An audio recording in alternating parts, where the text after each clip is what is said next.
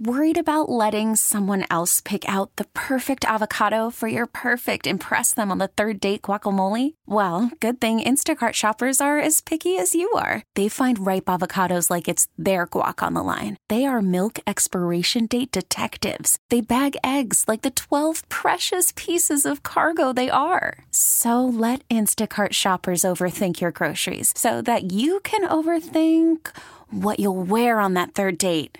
Download the Instacart app to get free delivery on your first 3 orders while supplies last. Minimum $10 per order. Additional terms apply. National college football writer for CBSSports.com.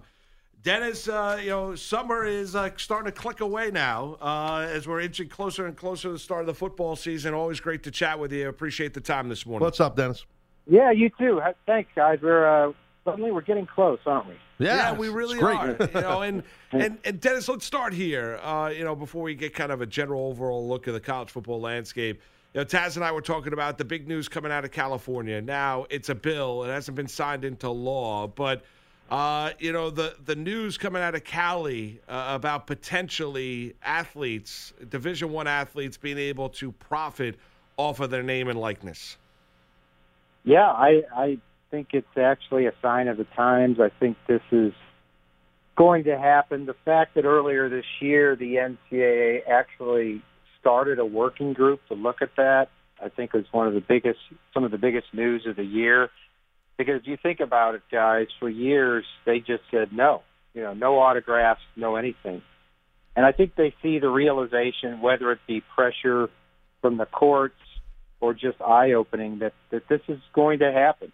Whether you believe athletes deserve to be compensated more or not, I think they certainly deserve to have their birthright, and that's the ownership of their name, image, and likeness. That doesn't necessarily mean everybody's going to get a windfall, but it does mean, for example, these guys, hopefully could get together, form a licensing agreement with somebody, put money in escrow for when they graduated.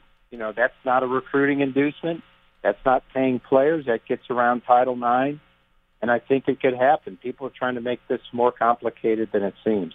Yeah, well, Dennis, it's pretty evident, right? Like the NCAA, they can't be happy about this. They don't want this. I mean, I've talked a lot about here with Moose and I, about like my son, for 2 years, right, college athlete, Division I athlete, and I remember when he was getting recruited, man. There was so many rules and so many hoops to jump through. Can't talk to a coach now. Can't talk then. Got to wait till he's this. The stuff that happens when kids are getting recruited, and then once you are a student, and a lot of these kids that are Division I athletes, no matter what sport, that are living off campus once they're upperclassmen, a lot of them are living almost in, I don't want to say in poverty, but they're not. They got to pay for everything, and they're doing all the same amount of academics that regular students doing. And they have this big responsibility where, as you know, Dennis, college football players at the D1 level or basketball players, they're generating a plethora of money for these schools, and yet the person running the concession stand is making more money than the starting quarterback. Yeah, that's really what this comes down to. And I've said this for years, that no matter what you think about this issue, the pot of unregulated money in college athletics, and I call it unregulated because the players don't get any, became so big that eventually the lawyers were going to come sniffing around. And that's why you see some of these big court cases that seek to compensate players. And I think it's fair. I don't think they need to become rich, but I did a story a few years ago with Josh Rosen when he was with UCLA, and he told me that even with all the money these kids are receiving from cost of attendance, there were still teammates sleeping on the facility floor. Because they couldn't make rent that much. I also talked to an LSU player existing this summer, who says he makes $12,000 a year between his scholarship check, his cost of attendance, and other things. He's able to save money and put money away, but still believes players, aren't getting enough. And I see that both ways, because when you're a Mackenzie Milton and you come out of an operating table, we're talking about the quarterback at Central Florida, and the first thing the doctor says is, we saved his leg. They don't tell you that on scholarship papers. Right. No, they certainly don't. But Dennis, now let me, the NCAA certainly, they don't want to see this become law, right? They've threatened in terms of, keeping, the California schools out of competing for Division I championships. I mean, California potentially here being the first state in, how many how quickly do you think the other states do follow? There's a similar bill, very similar in North Carolina. I think what you're referring to is Mark Emmert this week came out and rattled sabers and said, well, if this happens in California, these players, may be declared ineligible. I thought Sally Jenkins of the Washington Post wrote a great column this week, and she basically called BS on that. Let's see if the NCAA does when they shut down the Rose Bowl, because that's what we're talking about. All those players wouldn't be eligible to play in the Rose Bowl. You think that's going to happen? No, that's no way. No. So something is going to have to be worked out, and whether it's California or North Carolina or nationally, I think there's going to be a road here. But look, again, I'm not saying pay the player, write them a check every week. I'm saying give them the same rights that we all have, that we can go out and make money off our likeness. Whether it's autographs, and there's a way to control it. Right. Whether it's a licensing agreement where they share jersey sales, nobody's going to get rich off this thing.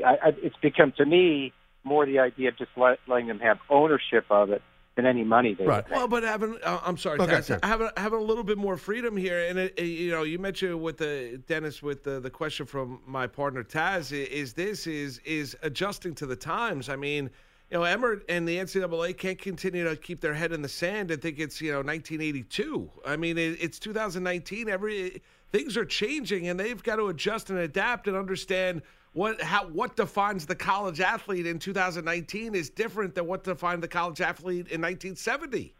Here's the most embarrassing thing, because part of this is they could adopt the Olympic model. In about 1988, if you remember, they had the same strict amateur guidelines, and they adopted the amateur model. They allowed these athletes to make commercials.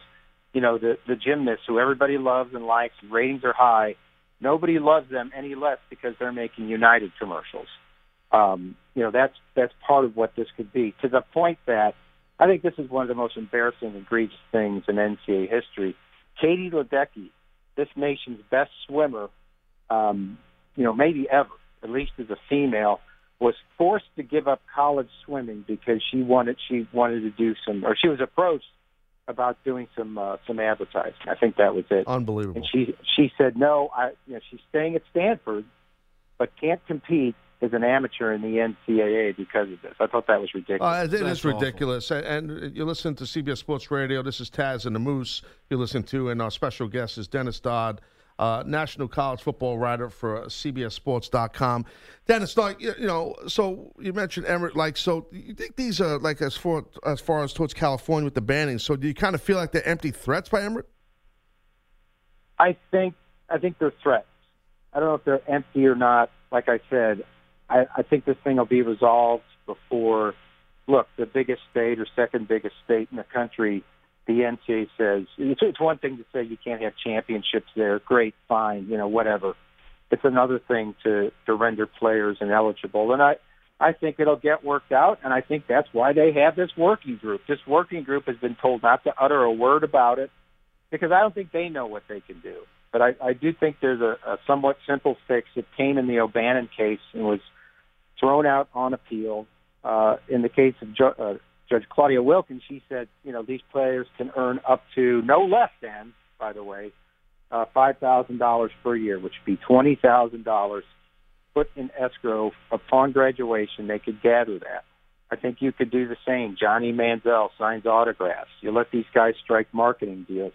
There's a big group out there called CLC, Collegiate Licensing Group, that owns the space, jerseys, everything. Let the players have 10%, 1%. I don't care. Let them negotiate a license for the cover of EA Sports Football. Gosh, do we all miss that? Oh, God. I was just talking to my son about that. I miss it, too. It was awesome. You can't get in there. It's funny. You mentioned in jerseys, right? I got to tell you, Dennis, I don't know if I ever told you this, Moose. So, I remember, when my son was getting recruited, and we went to all these different schools, from Penn State, Ohio State, all these Ivy League schools. Every bookstore you went in, every bookstore off campus or on Main Street, like most schools have, There are football and basketball jerseys with the star player of said school, his jersey number on it, but not the name.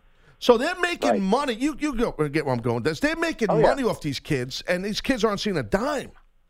Yeah, and the argument, and I put forth by the likes of Jim Delaney, the outgoing Big Ten president, is the worth of that jersey is what that school put into that, over its 150-year history, not the number on that jersey. Now, we can all laugh at that, and we will. I don't know. But there's a significant amount of people who believe that's the case. This is the same Jim Delaney, and I love him to death, who is collecting a $20 million bonus on his way out the door at the Big Ten. Wow, that's a nice bonus to get, right? I mean, and it's just the history of the history of the school, not the kid's work ethic or that kid's ability. Give me a break. That's hogwash. We're talking to Dennis Dodd, national college football writer for CBSSports.com. So in essence, Dennis, before we transition on the field, and get a little bit of a feel, here in June about what we should expect late August, September when college football gets going. You think this is going to become a law in California, and that there will be adjustments here made by the NCAA, correct?